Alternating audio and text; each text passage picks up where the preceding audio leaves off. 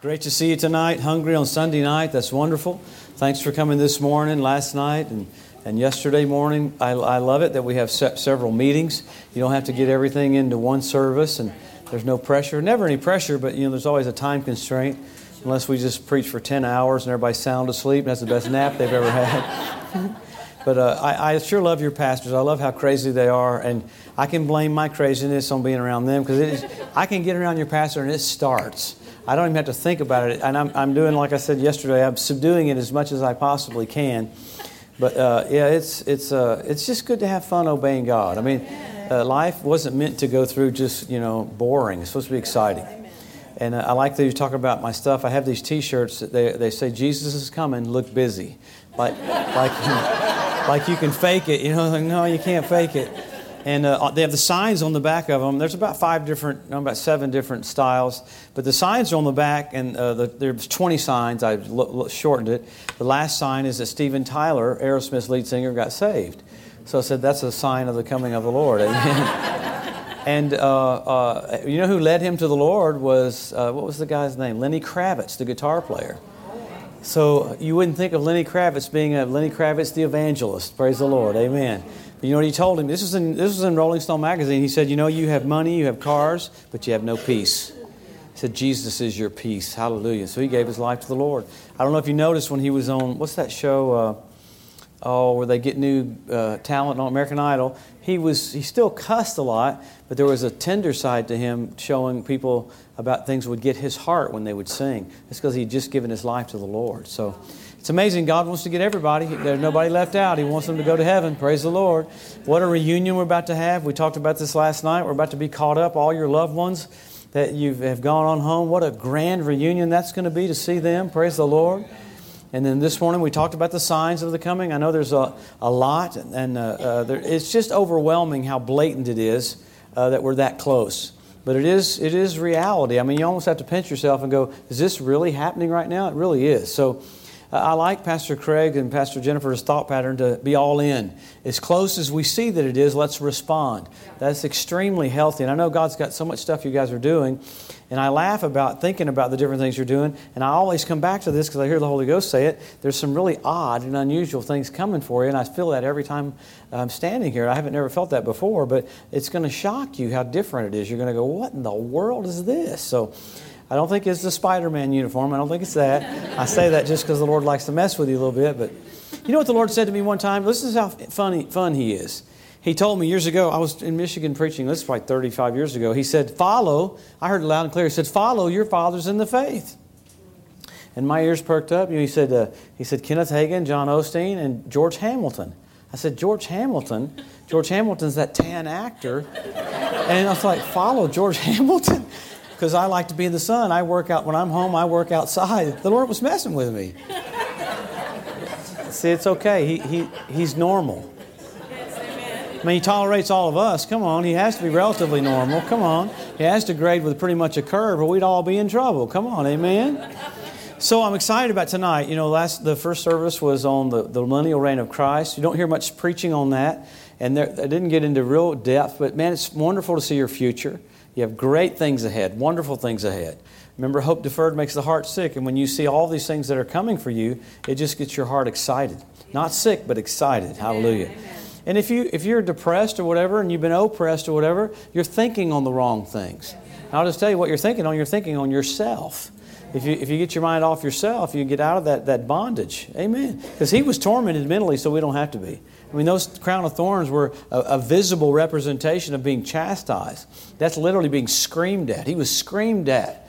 The Bible says when Jesus was in the heart of the earth in Psalms, He was being stung by demons. But the Bible says, you know what He said while they were stinging Him? He said, I'll dwell in the land of the living forever. He called those things that be not as though they were. He said, He's in hell being stung by demons. And He said, I'll dwell in the land of the living forever. And all of a sudden the oil of gladness above thy fellows came on Him. And the glory of the Lord made Him born again. Woo, He was born again in the heart of the earth. And you talk about an explosion. Wow. We watched the video of that. We're going to be running. We'll run for days and go, where's a track? I can't stop. Amen. It'll be that radical, joyous to see the life of God come back into the Son of God. God Himself letting Himself be murdered for us. So we're exciting times ahead. So tonight I want to get into something. You've heard it before many times, but it's a platform for the gifts of the Spirit. What can we dwell on right now that literally makes some things automatic for us? In other words, I don't have to beg for the gifts of the Spirit to be in operation. I don't have to yield. I don't have to just go through a yearning and a pressure for it. We do covet earnestly the best gifts. We do that. And I look at it this way, that word covet means crave. Like I crave Diet Coke. I've taught on that before. I don't pray about getting Diet Coke. I get Diet Coke. I love it. If I go to a restaurant and I think the waitress is going to be slow, I'll order 2 Diet Cokes. No, I'm serious. Amen. And I'll go to the restaurant and I'll get a Diet Coke. Usually, if I usually have a rent-a-car everywhere, I'll go by the gas station and get me another Diet Coke on the way after the restaurant on my way back to the hotel. And I got Diet Cokes in my hotel. Amen. Give the devil a black eye. Amen. Now the deal is, you're that way about coffee. Don't look at me so holy. You're that way about coffee. Man, if you hadn't had your coffee, you're irritable. Come on. And the Lord dealt with me about that. I don't pray about Diet Coke. I want it. I need it. I got to have it. You know what I'm saying? I remember one time I was preaching in the Ukraine. I was in this house. It was heated by the wood that we had cut and put in the fireplace. And the electricity kept going off. So electricity went off. So I got my Diet Cokes out. I barely could find them in the nation. I found a couple. I put them out on the patio so they could be nice and cold. I came out the next morning. They had frozen and exploded. I wept openly right there. I was like, oh my God. I thought, man, I can handle the Ukraine as long as I got Diet Coke. If I ain't got Diet Coke, we're in trouble. The whole thing about craving the gifts of the Spirit is, I don't pray about Diet Coke. I crave it, got to have it. You can get that way about the Holy Ghost, that you're just as adamant about the Holy Ghost using you. Just as you were about craving something else. Amen.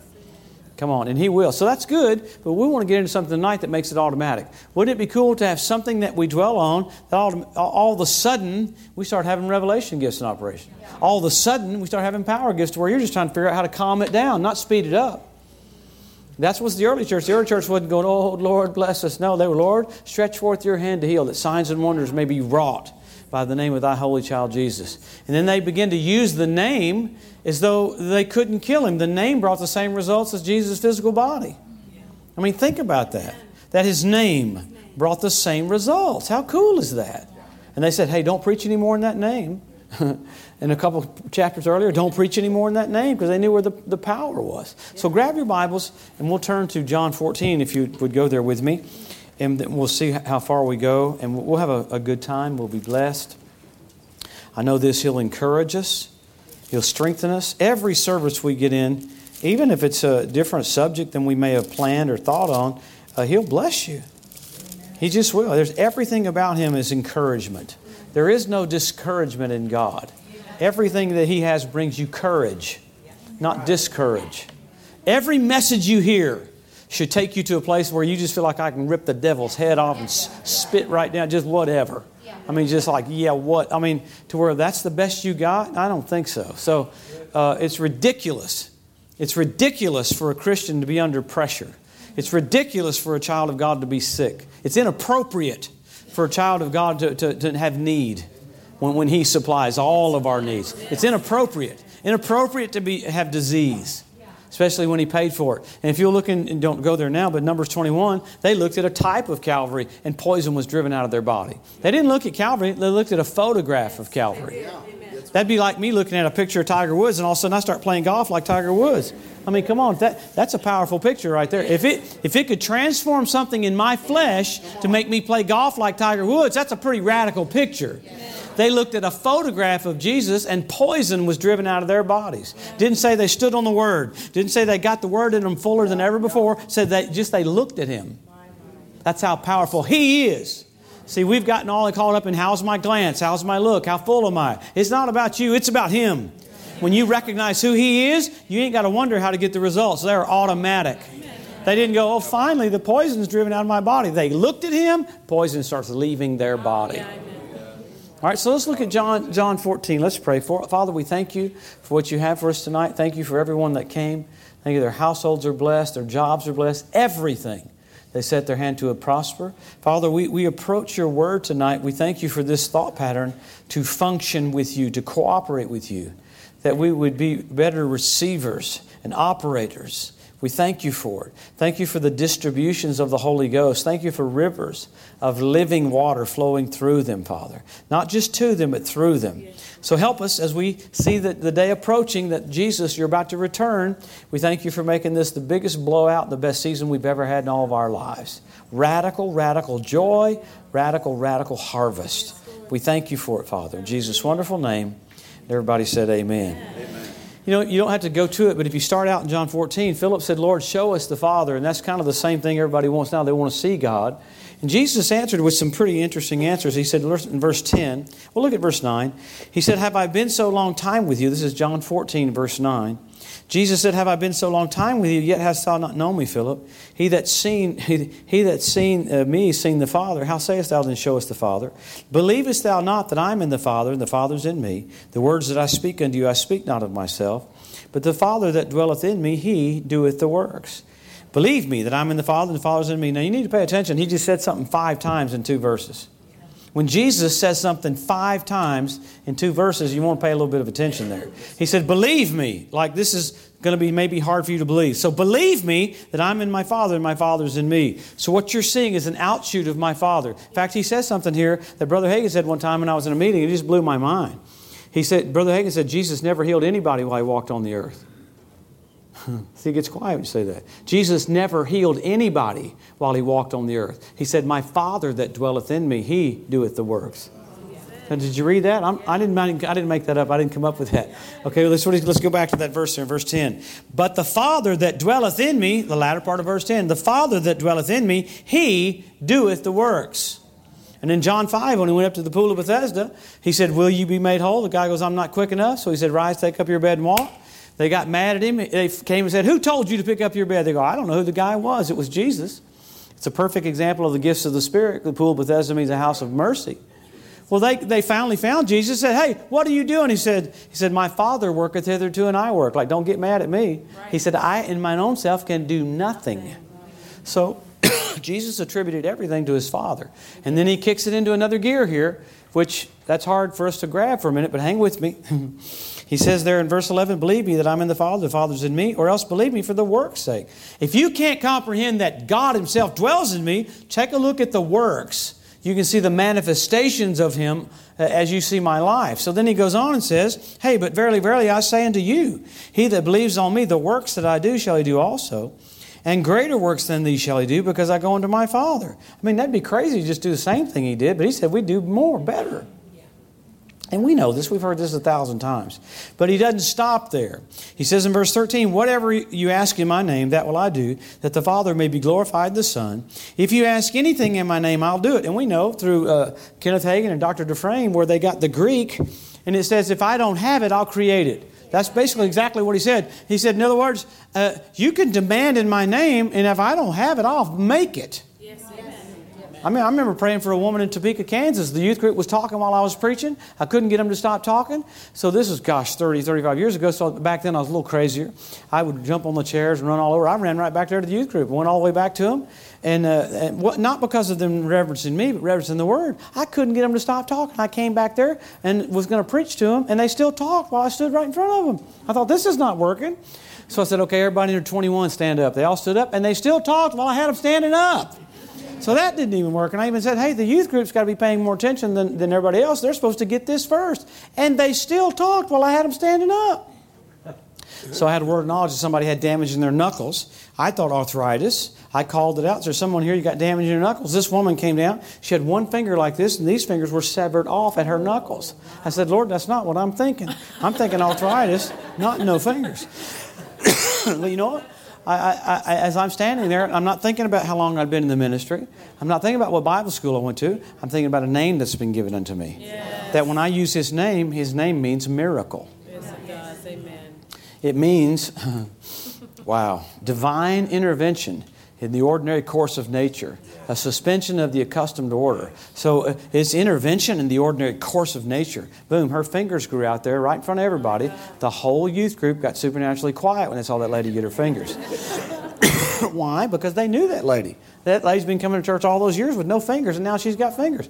Jesus says here, if I don't have it, I'll make it. So go a little further. We're getting closer to what I'm going to land on. He says in verse 15, if you love me, you'll keep my commandments. Isn't that something, if you would even say that? That's pretty interesting. He said, I'll pray the Father, He'll give you another comforter that He may abide with you forever. Even the Spirit of truth whom the world cannot receive because it sees Him not, neither knows Him. But you know Him, for He dwells with you and shall be in you. So He tells you two things to dwell on, to literally doing the works that we're supposed to do, and that's the works of Jesus. Number one, authorization. Number two, presence. Okay? Authorization and presence. All right? There's something about authorization that opens the door for the gifts of the Spirit. There's something about presence that does. If He's never manifesting, I wonder if He's there. Good night, everybody. Drive safely. All right, start the car. I'll be right there. Come on. If He's not manifesting, I wonder if He's actually there. Because there'll be a manifestation. I remember I was preaching in San Antonio years ago in the middle of August. It was 100-something degrees outside. I walked down to the grocery store to get me a Diet Coke. I was going to get me a 32-ouncer with a styrofoam cup. And I'm walking there, and the grass was all brown and burned, you know. Then I saw this little bitty sprinkler as I was getting close to the gas station. It was going, and I looked at the grass. It was lush, dark green where that water was. And the Lord said, notice that there's a manifestation of what's going on in their root system. The grass is perfectly green where that water's going, and it's dyed and brown and dead where there's no water. Yeah. In other words, if there's something in you, there'll be a manifestation of it. If there's not a manifestation of it, I wonder what's in you. Okay? So here Jesus goes, these are two easy things to dwell on, authorization and presence. You don't have to turn there, but I'm going to kind of skip over some things. In Acts chapter 8, Philip went into the city of Samaria and preached Christ unto them. The people gave heed unto him, both hearing and seeing the miracles which he did. Well, it goes on, so there's great joy in the city. How cool is that? People with palsies were healed.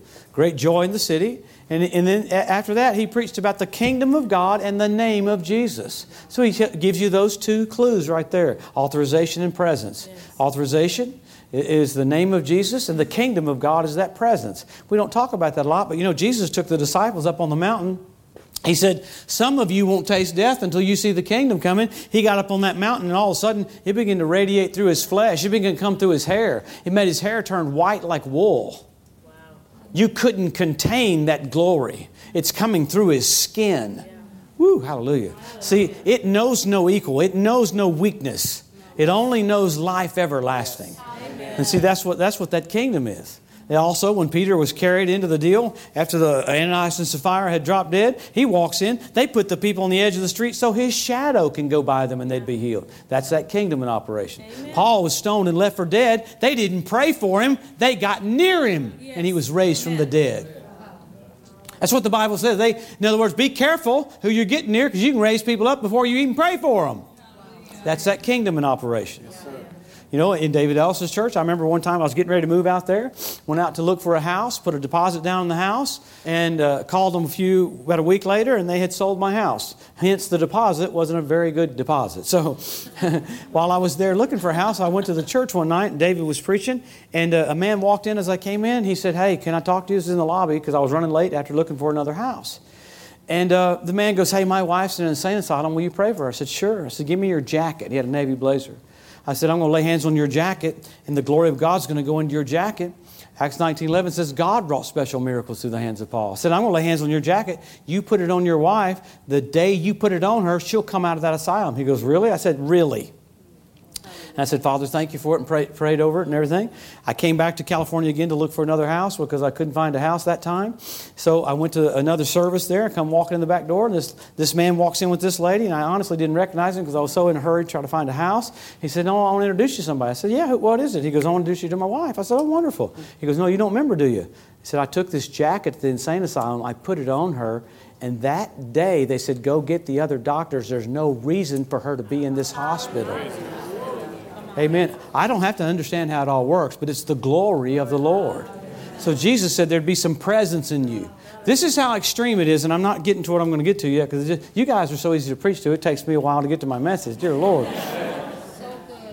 This is how extreme it is. And I'll try to give you a little bit of an example to see how extreme it is. How many of you ever had a battery-operated little car, or a little remote control car, where you get the trigger and the car goes, maybe the car's about that big and it goes, and the biggest problem you have is getting batteries big enough to make the thing work like it should. You know what I'm saying?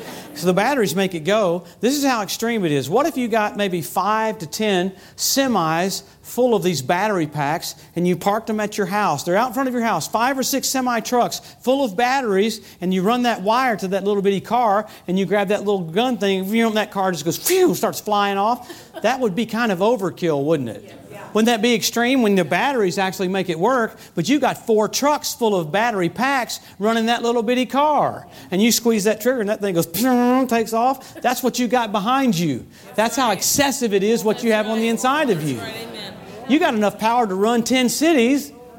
Come on. Come on. We should be careful hugging our wives so we don't give her a perm. Come on.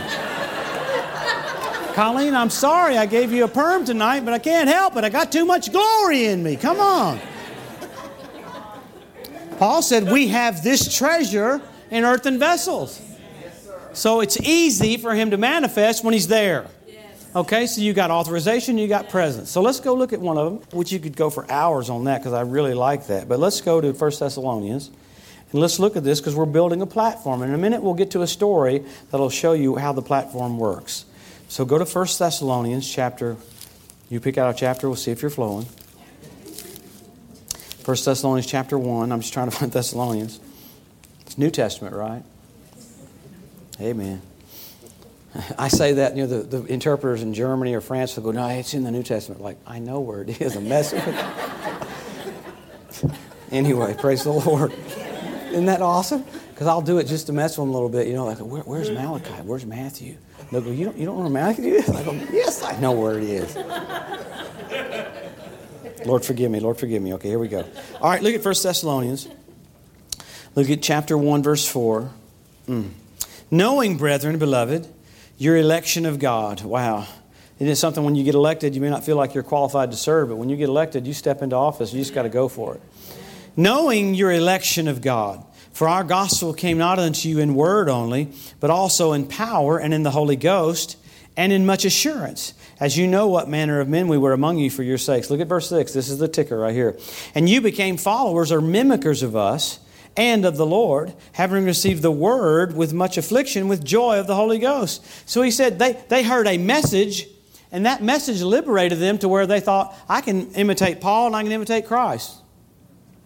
That's a pretty liberating message right there. Most messages I've heard say, well, you need to travel with Kenneth Hagin, you need to travel with Dr. Dufresne, you need to get around that anointing and get it on you. But see, we got to realize you got somebody traveling with you. It's good to travel with them, and that's wonderful. But you got somebody that said, he said, I'll never leave you nor forsake you. Amen. And here they became imitators after one message. It so told them they can do this that they said, man, I can act like Paul and I can act like Jesus. I mean, how many messages have you heard that you walked out going, I don't need to hear another message. I can do this right now. What was it? It was a message of simplistic authorization. And you've heard that 1,000 times. Simplistic authorization. It liberated them to go, you know what? He gave me authority. I can do this. Yeah. And we've heard that 1,000 times, and that's good, but I want to get somewhere with it. I mean, how many of you have driven on the Autobahn in Germany? You've been over there? I know pastors. Is that the coolest thing there is on the planet? There's nothing cooler than no speed limit. No. I mean, John and Michelle, my sister and brother-in-law, they were taking me one time from Bonn, Germany, over to Brussels. We're going 160 miles an hour, which would be like 200 and something kilometers, and all you can hear is wind noise. And there's a sticker on the dash saying you're limited to so many miles per hour because the tires aren't rated for faster. And you're going so fast, and all of a sudden big BMWs and Porsches are blowing right past you, and we were in an Audi A7, and we're going up 200 something kilometers, and these cars are going flying past us. I said, this is the coolest thing in the world. So, they're accustomed to it to the point that they're used to it. I had a pastor in Frankfurt drive me from Frankfurt down to Zurich. He kept it pegged at red line for 3 hours. I said, Arthur, have you thought about letting the motor rest for a little bit? I'm talking buried in red line. I'm like, oh my God. I felt the engine's just going to blow up. I said, do you have to keep it buried at red line the whole way? He goes, I said, don't you think you should take it off just a little bit? He goes, why would I do that? Like I was totally clueless. So the Germans know we're authorized to max it out, so they max it out.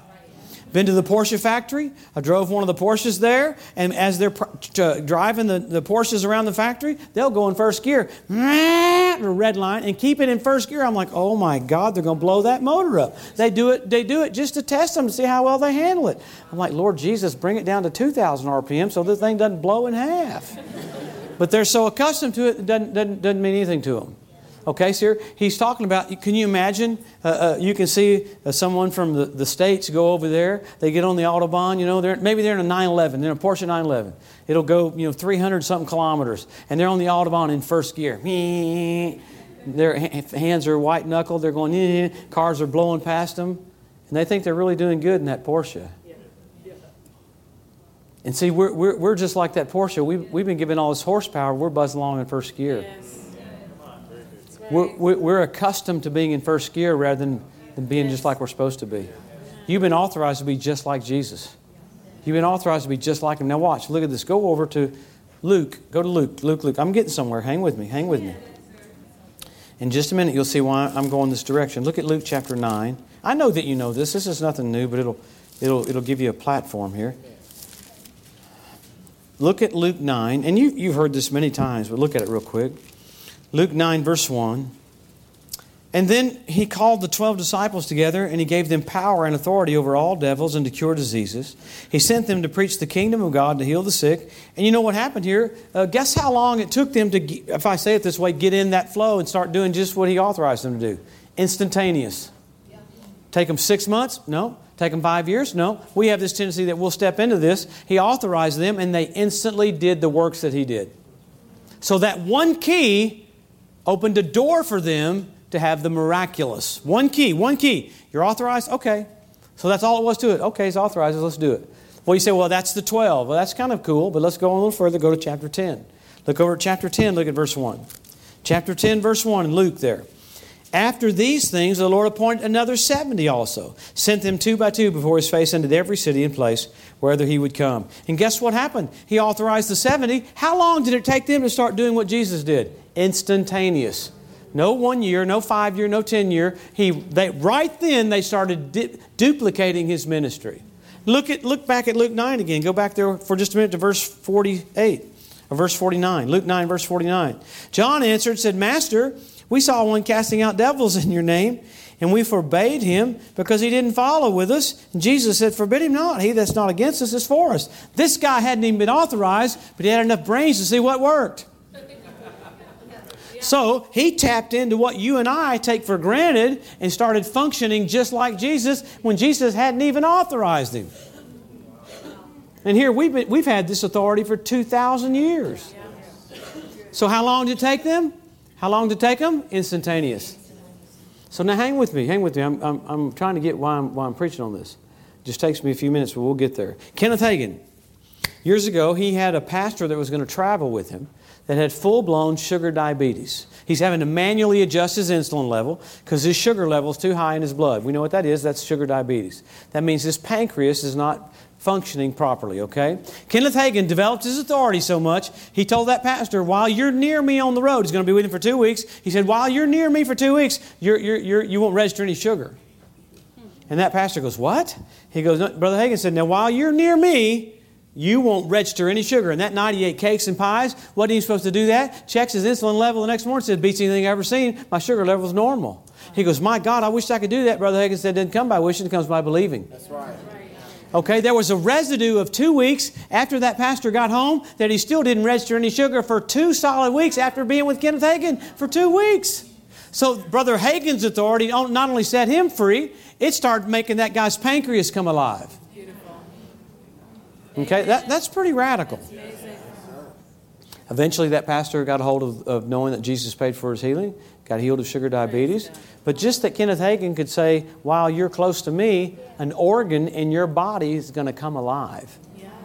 Let that sink in you for just a little bit. An organ in your body is going to come alive. While you're within the realm of my authority, it will make your organs function properly. Ooh, that's radical. Okay, hang with me. I was preaching in Newcastle, England years ago. And this is where the God Channel was back then. I was on the God Channel. They were interviewing me on the gifts of the Spirit. Wow, this is probably 30 years ago. And the guy interviewing me, I don't think he was saved. So he would ask me a question on the gifts of the Spirit. They have it all typed out. And he's like, okay, Brother Joe, tell me about the lady with no fingers. And I'm like, he goes, what? I mean, so it was a hard interview because he had no idea what I was talking about. Did not have a clue, didn't have it come here from Giddy Up. Didn't know gifts of the Spirit. He thought they were in wrapping paper or something. Spiritual boxes. I'm like, oh my God. So it was an extremely bizarre 3 to 4 hours. And the guy was taking breaks. And I think he was even doing drugs while he was taking breaks. I'm sure he'd go out and come back. And he's like, hey, wouldn't see everybody. I'm like, oh my God. So I'm sitting here, I got a guy interviewing me that's on drugs while the interview's on. So it was just extremely difficult. So this lady came up to me, elderly lady. She's close to probably 90. She said, Miss Wigglesworth got baptized in the Holy Ghost here in Newcastle. I said, amen. I've heard that. I said, but I'm just so glad to be in this town where he was, She told me a story about Brother Wigglesworth. You've heard the story many times. She said Brother Wigglesworth was at a funeral and the Holy Ghost came on him. Told him to go raise this woman up. In the funeral, told him to go raise the woman up. So Wigglesworth goes over there, in the funeral, walks in. Everybody, the woman's in the casket, the family's all there. So he goes in, grabs the woman out of the casket. I mean, think of how radical that would be alone for the family. Here's a guy, goes in and picks the woman up out of her casket, walks over to the wall, throws her against the wall. I mean, right there you'd be like, this is the craziest thing I've ever seen. Throws her against the wall, and he goes, walk in Jesus' name. Boom, she hits the floor. Laying there on the floor. It didn't faze Wigglesworth. He picks her up the second time. I said walk in Jesus' name. Boom. That's where I would have gone. I'd done an army crawl. I'd have gone like this. I'd have got out of there, man. I'd have gone by the family. I'm an idiot. I would have gone by the family. I am so sorry. That's the stupidest thing I've ever done in all my life. I'm beyond sorry. I mean, think of what the family's thinking. Mom just got through against the wall twice. And Wigglesworth's not even fazed. Doesn't even faze him. Wow. He picks her up the third time and said, I said walk in Jesus' name. Boom. She comes alive. She said, I'm in heaven talking to Jesus, and all of a sudden I hear you screaming at me. I mean, that's pretty radical. Okay. So what's Wigglesworth's platform for operating like that? The name of Jesus, authority, righteousness, faith. What's Kenneth Hagin known for? Faith, authority, righteousness. See, we think we have to get into some deep flow of the outpouring of the tabernacle of lifetime praise and the river of this and that. And here, what made them operate like that is a simple platform of authorization. That's pretty radical. Look at their teachings. If you came out tonight and said, well, I'm going to teach on righteousness, everybody go, okay, whatever. Yeah, I'm going to teach on faith. Okay, whatever. I mean, there'd be a boringness to it. But hang with me. Jesus operated in 3 kinds of Old Covenant faith. Old Covenant authority. 3 kinds. Number 1, Adam's authority.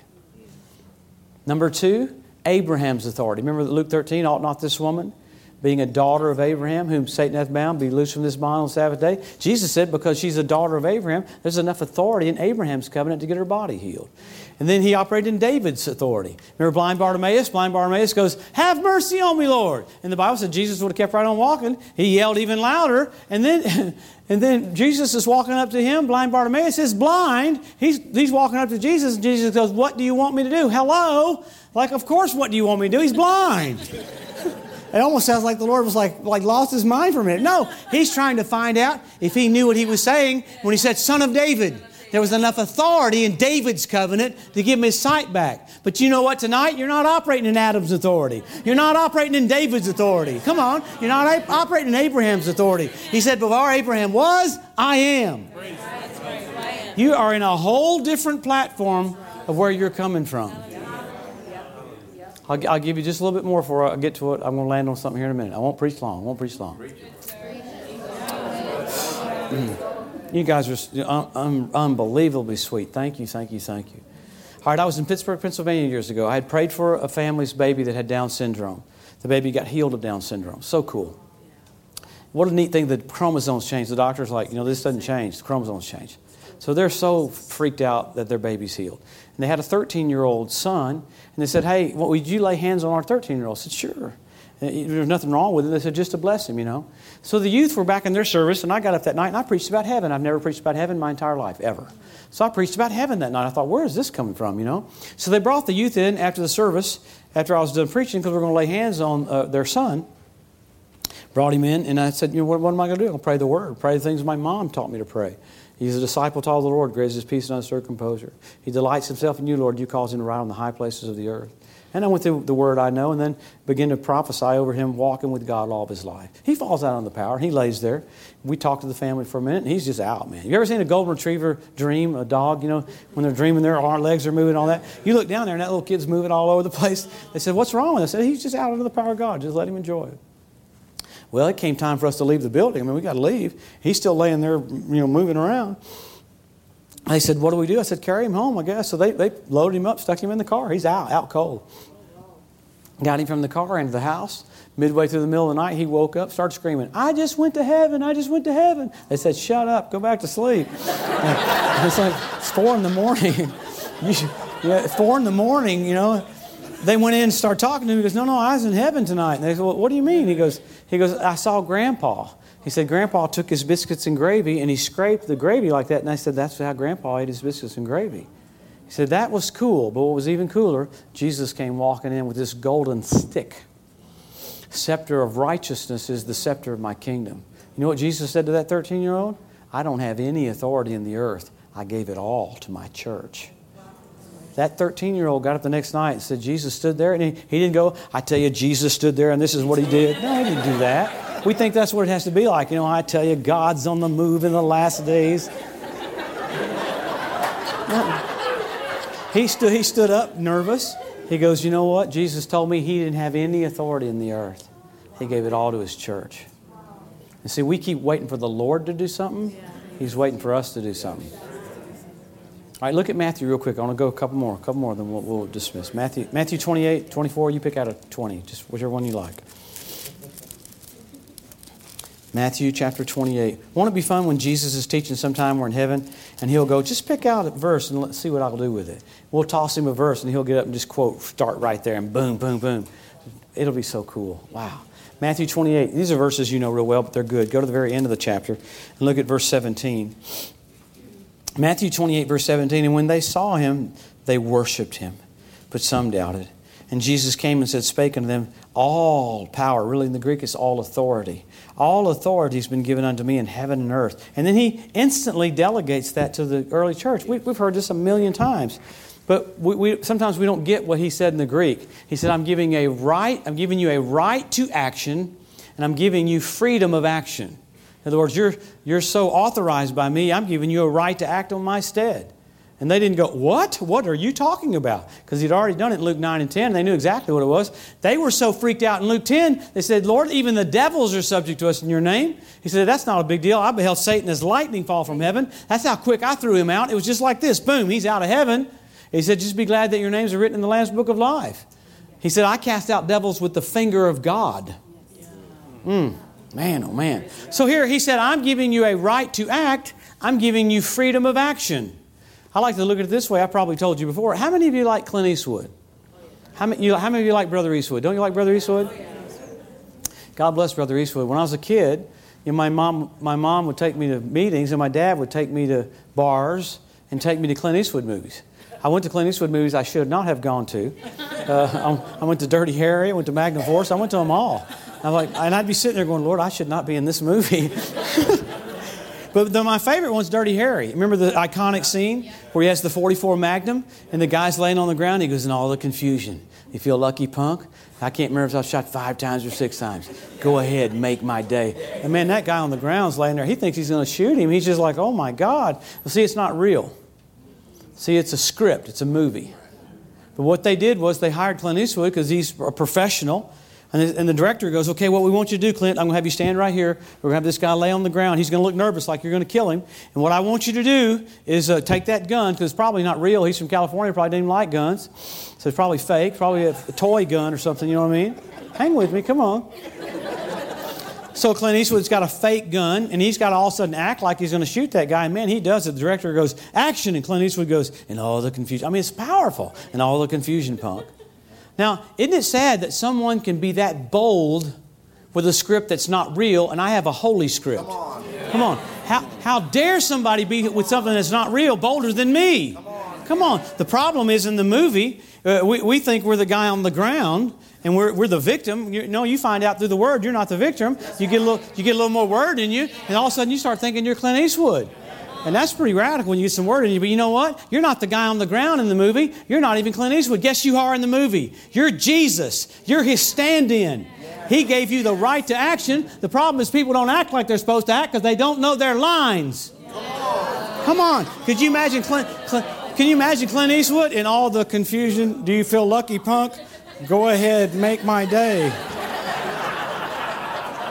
That'd be like trying to pray for somebody in the name of Jesus. You are redeemed from the... No, when you know your lines, you go, come out of him right now. This is the way it is. So that's the platform for the Holy Ghost to move. And we don't teach it like that, but I'm just telling you, you can hear one message on that and start having operations of the Spirit and had 50 messages on the gifts of the Spirit. It's good to have tons of knowledge on the gifts. That's what I taught for 30 years. But all of a sudden, you kick into a different gear and look at the platforms. Because that's what Wigglesworth spoke on. That's what Brother Dufresne spoke on. That's what Brother Hagin spoke on. That platform makes it easy. All right, now hang with me. I remember I was in Thunder Bay, Ontario, years ago. Thunder Bay, eh? We were in the grand. Sorry. It's your pastor. I've never done that in my entire life, ever.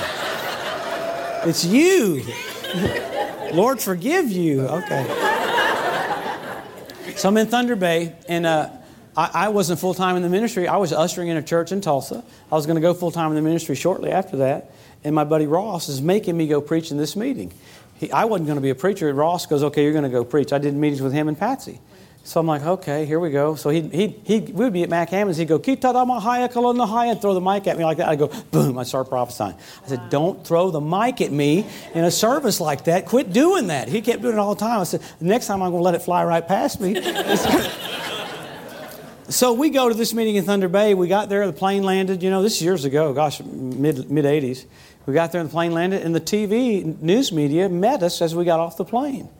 And I'm thinking, what in the world is this? They wanted to interview us. I said, man, don't interview me, interview Ross. So Ross does this. He does Elvis Presley like this. I swear on my mother's grave, he goes like this. He goes, I tell you what, you bring the sick, you bring the lame, you bring the halt. I was like, oh my God. He goes, you bring the sick. You know that crazy look that Evangelist Skid? He goes, you bring the sick, you bring the lame, you bring the halt. I dare you to come. God will heal you. And I just walked off. I was like, oh my God. So I'm thinking, dear God, he's daring them to come to the meeting. And then in the news, the guy doing the cameras just kind of going like this, looking around. He's like, are you hearing this? Because when he's just looking through the lens, I'm watching him. He's going like, oh God. So we got there, and as terrifying as that was, we get there, and I preached Sunday morning. It was so horrible. A lady walked up to me and said, don't try to do this for a living. That's what she said. I said, well, you're about the 5th or 7th lady to tell me that. So I said, get in line behind everybody else. So it was a horrible service, just flat as a pancake, dead as a doornail, horrible. So Ross is going to preach that night, and he wouldn't come in because the music was so bad. I'm standing there going, Ross, you got to come in here. You know how you come in from the back door? He goes, I can't go in there. The music's so bad, I can't come in. It was ching-a-ling-a-ding-a-ding. Your Dr. Dufresne used to talk about that. I don't want to hear ching-a-ling-a-ding. I want to hear worship, you know what I'm saying? So Ross would not even come in. And I'm like, come on, man, it's time for you to preach. Come on. So I'm standing right there, waiting for Ross to come in. All of a sudden, I look up and have discerning of spirits. 2 huge angels standing about right here. Look down at me just like this. Look right down at me just like 9, 10 feet tall, glowing in the glory of God, just stared at me. I looked up at them like that, and I just stuck my head.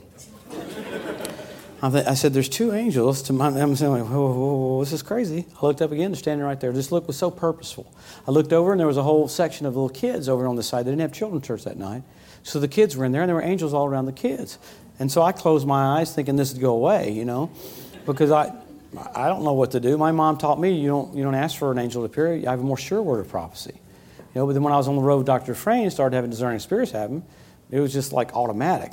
Well, in that meeting, they're standing right there staring at me, and I'm kind of, So, I walk over. They were standing right here. I was right here on the front row.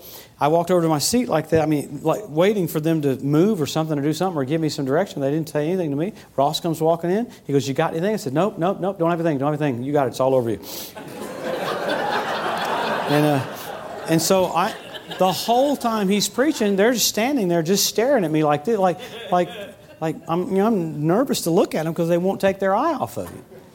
So Ross preached wild, and then at the end of the service, he didn't have anything. So while he was preaching, the Holy Spirit said those angels had come to bring a woman a new heart. I thought, well, cool. Ross is going to call that out. How neat. So at the end of the meeting, Ross didn't call it out. He says, "You got something?" I said, "Well, I guess I do." I said, "There's someone here. You got damage in your heart. You need a new heart." This lady got up, came walking down. As she's walking down, she looked like she had congestive heart failure. She looked like she was going to die before I could pray for her. You've seen people that look that ill. I mean, I thought, Lord, you better heal her, and you better heal her quick. She came down. I prayed for her. She fell out in the power. She jumped up vibrant, went back to her, vibrant, completely different. Went back to her seat. Ross gives the altar call. Her and her entire family came down and gave their life to the Lord. So she gets her heart healed and gets born again in the same service. All right, that was radical. That was Sunday night. And because those angels said they'd come to deliver a woman a new heart. So Monday, she goes back to the cardiologist there in Thunder Bay. She goes bebopping in. He goes, "Wow, what happened to you?" She goes, "I went to this crazy church service." And he goes, "What?" She goes, "I'm healed." He goes, "Well, I'll be the judge whether you're healed or not." He did an EKG, did another EKG, did another EKG. She said, "I'm not paying for this." And he was so freaked out, he said, "You have the heart of a 17-year-old. The doctor's so freaked out, he called the news media. He said, I got an actual miracle here. This woman is on a transplant list, and she has a heart of a 17-year-old. Well, we can't. That was on Wednesday. The news media came again. Come Friday night, you know how you have your foyer out there? You could not get in the church. There's people everywhere. People with candles, people with incense, people with crystals. I thought, what in the world? I mean, they brought me a purple amethyst. I mean, Ross and I could not get in. They would not let us in. I said, "No, we're actually speaking." They're like, "Well, okay." Come to find out, the afternoon paper came out. Angels bring woman new heart. Christ redeemed her from the curse of the law. Ross preached a simple gospel message that night. All these people came forward, gave their life to the Lord. Radical. Okay, how did that happen? Ross set the tone for the meeting with his authority. "I dare you to come, God will heal you." See, that set the tone. Your authority sets the tone. Why was Brother Hagin so successful? He set the tone. Why was Wigglesworth so successful? Set the tone. Oh, come on. So every day you're setting the tone. You can set it however you want to set it. But you're setting the tone with your authority. That's why I like being around your pastors. Man, they're setting the tone. They're radical tone setters. I like it, man. I watch the chart go, let's go. Come on, man. Nothing like having your own ballistic mentality to go all over the world. Come on. So there's something about that gives God license to flow through you.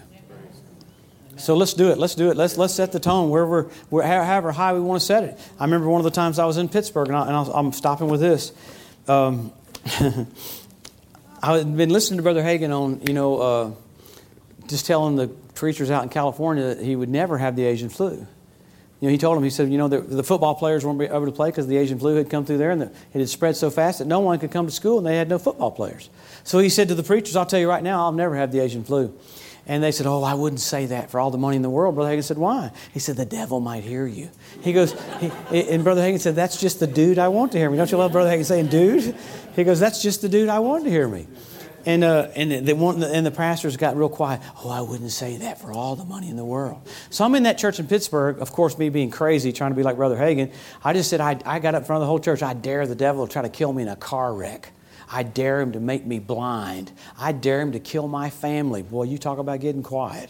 When you say, "I dare him to do that," it gets supernaturally quiet. Now, I didn't say he could. I said, "I dare him." Hang with me. If that makes you nervous, you got more faith in the devil than you do God. Because my God's watching over His Word to perform it in my life. Come on. I didn't say the devil could. I said, "I dare him to." Well, I'm trying to be crazy like Brother Hagin. I do that. At the end of the service, this woman walks up to me and she goes, "I'm going to kill you. I'm going to kill your family." And I thought I said, "Ross Roberts paid you money to pretend you're full of the devil." And I stood there and I said, what length will Ross go to I thought he sent money ahead. How did he tell her to act so good? Because she was awesome. She's like, I thought, man, you're good. I just let her go. I said, well, just get your money's worth right there. She's, I'm like, what did he say to get her to contort and all that, you know?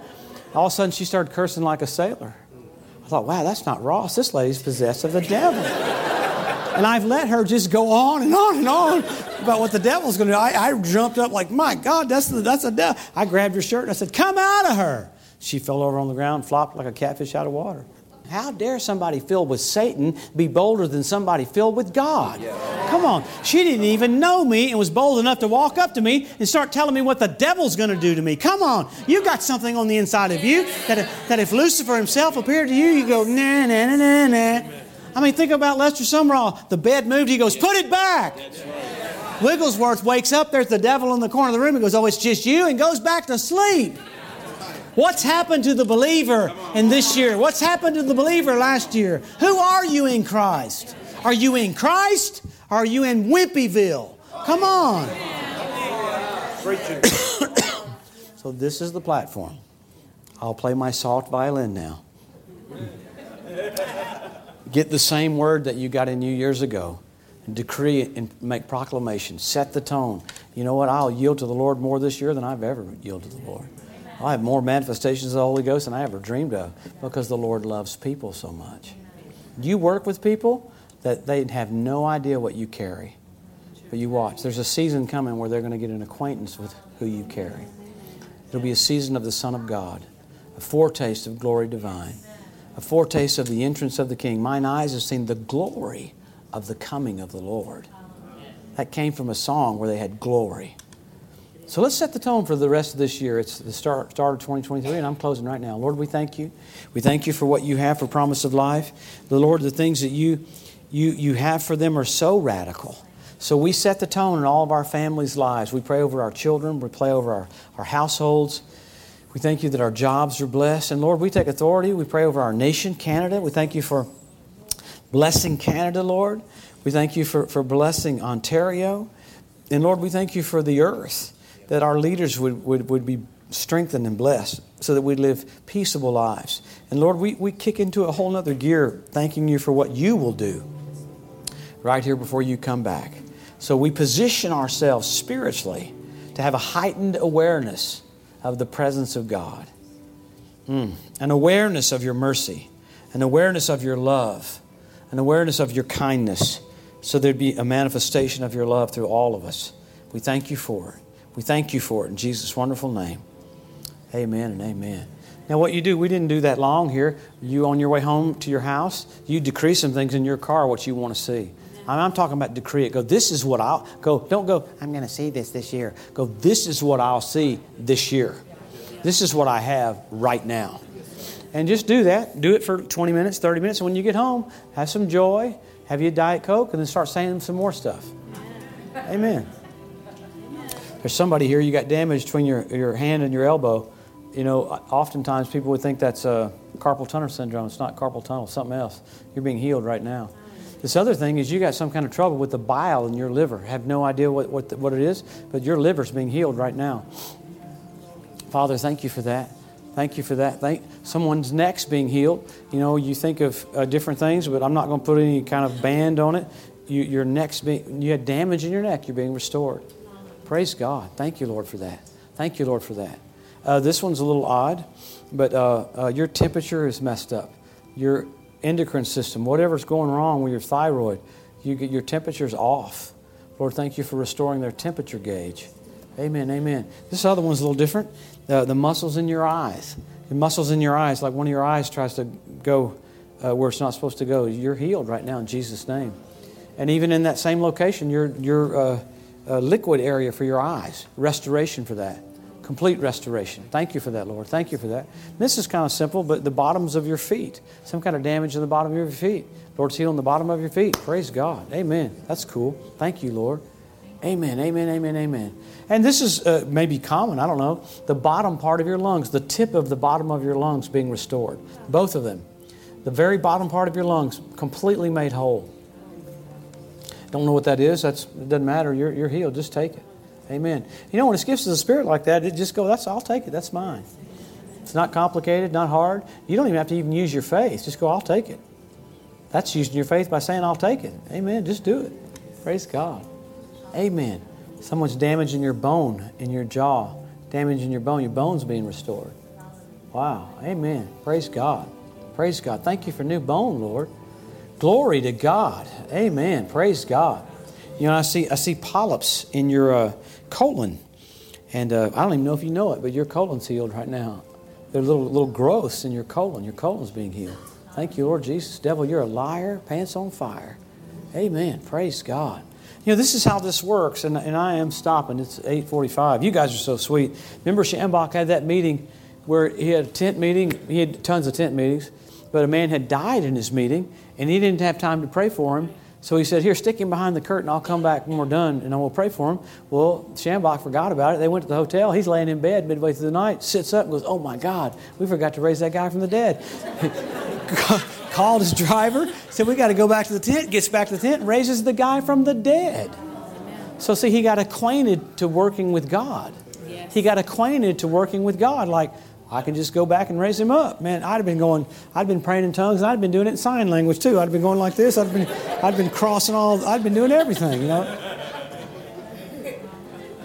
Like, well, you get back to the tent, so what are you about to do? Oh, we're about to raise somebody from the dead. What? No big deal. No big deal. No big deal. No big deal. No big deal. Get to where things are not a big deal to you. Because you're a carrier of God. A carrier of God. Carrier. A carrier of God. Carrier of God. You carry God with you everywhere you go. Let's thank Him for a minute. Lord, we thank You for Your mercy and Your kindness. Asthma be gone from someone's lungs right now in Jesus' name. Somebody has a bladder infection. Your bladder's being healed. Thank You for that, Lord. Thank You for restoring their bladder. Thank You for that, Lord. That's so kind of You. Thank You, thank You, thank You, thank You. Someone's clavicle, your collarbone. You got damage in your collarbone. Your collarbone's being healed. Thank You, thank You, thank You. Thank You. Someone, you know, I said you had damage between your wrist and your elbow. This is from your elbow to your shoulder. You got damage. It's being restored right now. Thank You, thank You, thank You, thank You. Thank You for that, Lord. Praise God. Praise God. Amen, amen, amen. Thank You, Jesus. Wow. Praise the Lord. Praise the Lord. Wow. So wonderful to be with You several services in a row. Thank You. Lord Jesus, we magnify You before we dismiss. We magnify You. We magnify You. We glorify You. Jesus, Jesus, Jesus. We see You high and lifted up. Your train filling the temple. We see You as God. Be magnified, Lord. Be magnified and glorified as God.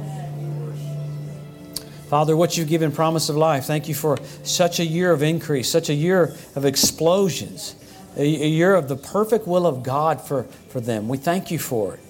Father, do unusual things for them. The very things that You spoke to me about, just unusual, different, radical, out of the box, fun, wild, crazy things in 2023. We thank You for making preparation for us, for we're ready for it, Lord, to accelerate what You've called us all to do. We thank You for it. We thank You for it, Lord. We believe You, Lord. We believe You. We believe You, Father. Thank You for Your goodness and Your mercy. Praise the Lord. There's a woman here, you weren't able to have a baby. You're trying to have a baby. You'll be able to have a baby. Hallelujah. Mark it down in your book, 849. Mark it down in your book. You'll be able to have a baby. Praise God. Praise God. Amen. Amen. Thank You, Jesus. Thank You, Lord. Well, it's cool to come to church and get your body taken care of and get assignments. Every service, whether it's coming of the Lord or whatever it is, there's assignments coming out. They're almost like they're out in the air. And God's just going, assignments. Take them. Because He's got such a church world that really doesn't know what to do with them, but you have the equipment. So you're just grabbing assignments from heaven. Amen. Thank you guys for being so easy to preach to. You guys are so cool, it's hard to shut up. So I don't know how. I don't normally preach this long. I preach an hour. I never preach an hour, ever. I've done it like 3 times. So I blame your pastor once again. Amen. I sure want to thank them for their friendship. You guys are so fun, so wild. And for your boldness to do the will of God. I believe this year is going to be a fun year for you. Odd, funny, crazy, whatever that is. I can't wait to hear about all of it. And all of your lives will be very fun. So thank you for coming tonight. Amen. Give give Pastor Craig a big hand as he comes. Thank you, Pastor Craig. Appreciate you coming. Nice of you to come tonight. Amen. Bless you, brother. Love you too. Thank you. Amen. Praise the Lord. It's going to be an awesome year. You know, the Lord, I'll talk more about it next Sunday. Next Sunday is a very important Sunday, so don't miss. If you can't come, watch, because there's going to be important things shared next Sunday. One of the things the Lord's been dealing with me about is He said, I just want you to focus on your prayer life and feeding the sheep and loving the sheep. He said, because I'm dropping, it's funny you said that word because it said the same word to me. He said, I'm dropping assignments all over your congregation. And he said, now what he was referring to is he said, they're going to be out and about, not even thinking about it. And I'm just going to come on them, and they're going to know exactly what to say to that person, exactly how to pray for that person. They're going to have words of knowledge, the power of God, assignments. And he said, and they're going to find it so easy to get people saved. And he said, I don't want you worrying about the church growth. People just going to have assignments in the week and just bring people. And you're just going to start to see the altar start to fill up more and more every altar call. And people, not everybody wants to come up in the traditional way, but, on that Christmas service, we didn't really have anybody respond because not everybody in moderns wants to come up. But we had people saved in that service that prayed that prayer and came up afterward and said, I didn't want to come up to the front and have everybody see me, but I prayed that prayer. We had a number of people get saved in that service. So just because you don't always see them, because they don't always want to come up publicly, that doesn't mean God's not working. I'm telling you, there's assignments on you this week. Just be open to God. Just remember you've got that authorization. And you got God's presence with you. And you can change lives this week. You can invite people and they can come and become disciples, not just converts. Praise God. I just want to share one because I read this in one of the Wigglesworth books years ago. I don't know if you've heard this one, brother, but this one, that one is pretty phenomenal, but this one's even wilder. So he was invited to Deacon Butterfield. That's what the guy's name was, Butterfield. Deacon Butterfield's funeral. It's in I don't know what kind of church, Anglican or what, religious, and all the deacons are sitting up, like 10 of them are sitting up on the platform. And so they bring the casket's there in front, like by the altar, and Wigglesworth walks in, he's on the platform, and he comes down the steps. That's the gift of faith. What else could it be? That's not normal behavior. He pulled Butterworth out of the casket, and he said, and the book said, like a lady fainted and passed out and hit the floor when he did that. And there was like all over the room. And now rigor mortis had set in, so Brother Butterfield is as stiff as a board. He put him on his shoulder like a cord of wood. This is all recorded in the book. He put him on his shoulder, walked back up the stairs. People are gasping. Ladies are crying. And he was a deacon, so his seat was empty. He went to his seat. This is a true story. He went to his seat and he took him and he mashed him into his seat, and you could hear popping of the bone, whatever it was, because he's rigor mortis, and he's forcing him to get forcing his knees down and forcing his back, and you can hear pop, pop, click, crack, pop while he forces him into the seat. People are, oh my God. And so Brother Butterfield is sitting there with his eyes closed, forced into the seat, dead. And he walks to the pulpit and he just says, Brother Butterfield has a testimony for us. And he points at him. And when he points at him, the power of God came out of his finger and shot through Brother Butterfield. And he opened his eyes. Stood up. I don't know. That is just walk. Brother Wigglesworth went back to his seat. Said, come testify, brother. And he came and talked about how he went to heaven, seen Jesus. People got saved. Where are we? It's great to have these stories. David Hogan's got a few modern day ones, but I'm telling you, we're supposed to have our own stories. You're supposed to have your own stories. Hallelujah. What authorization we've been given. Those gifts of the Spirit can accomplish anything.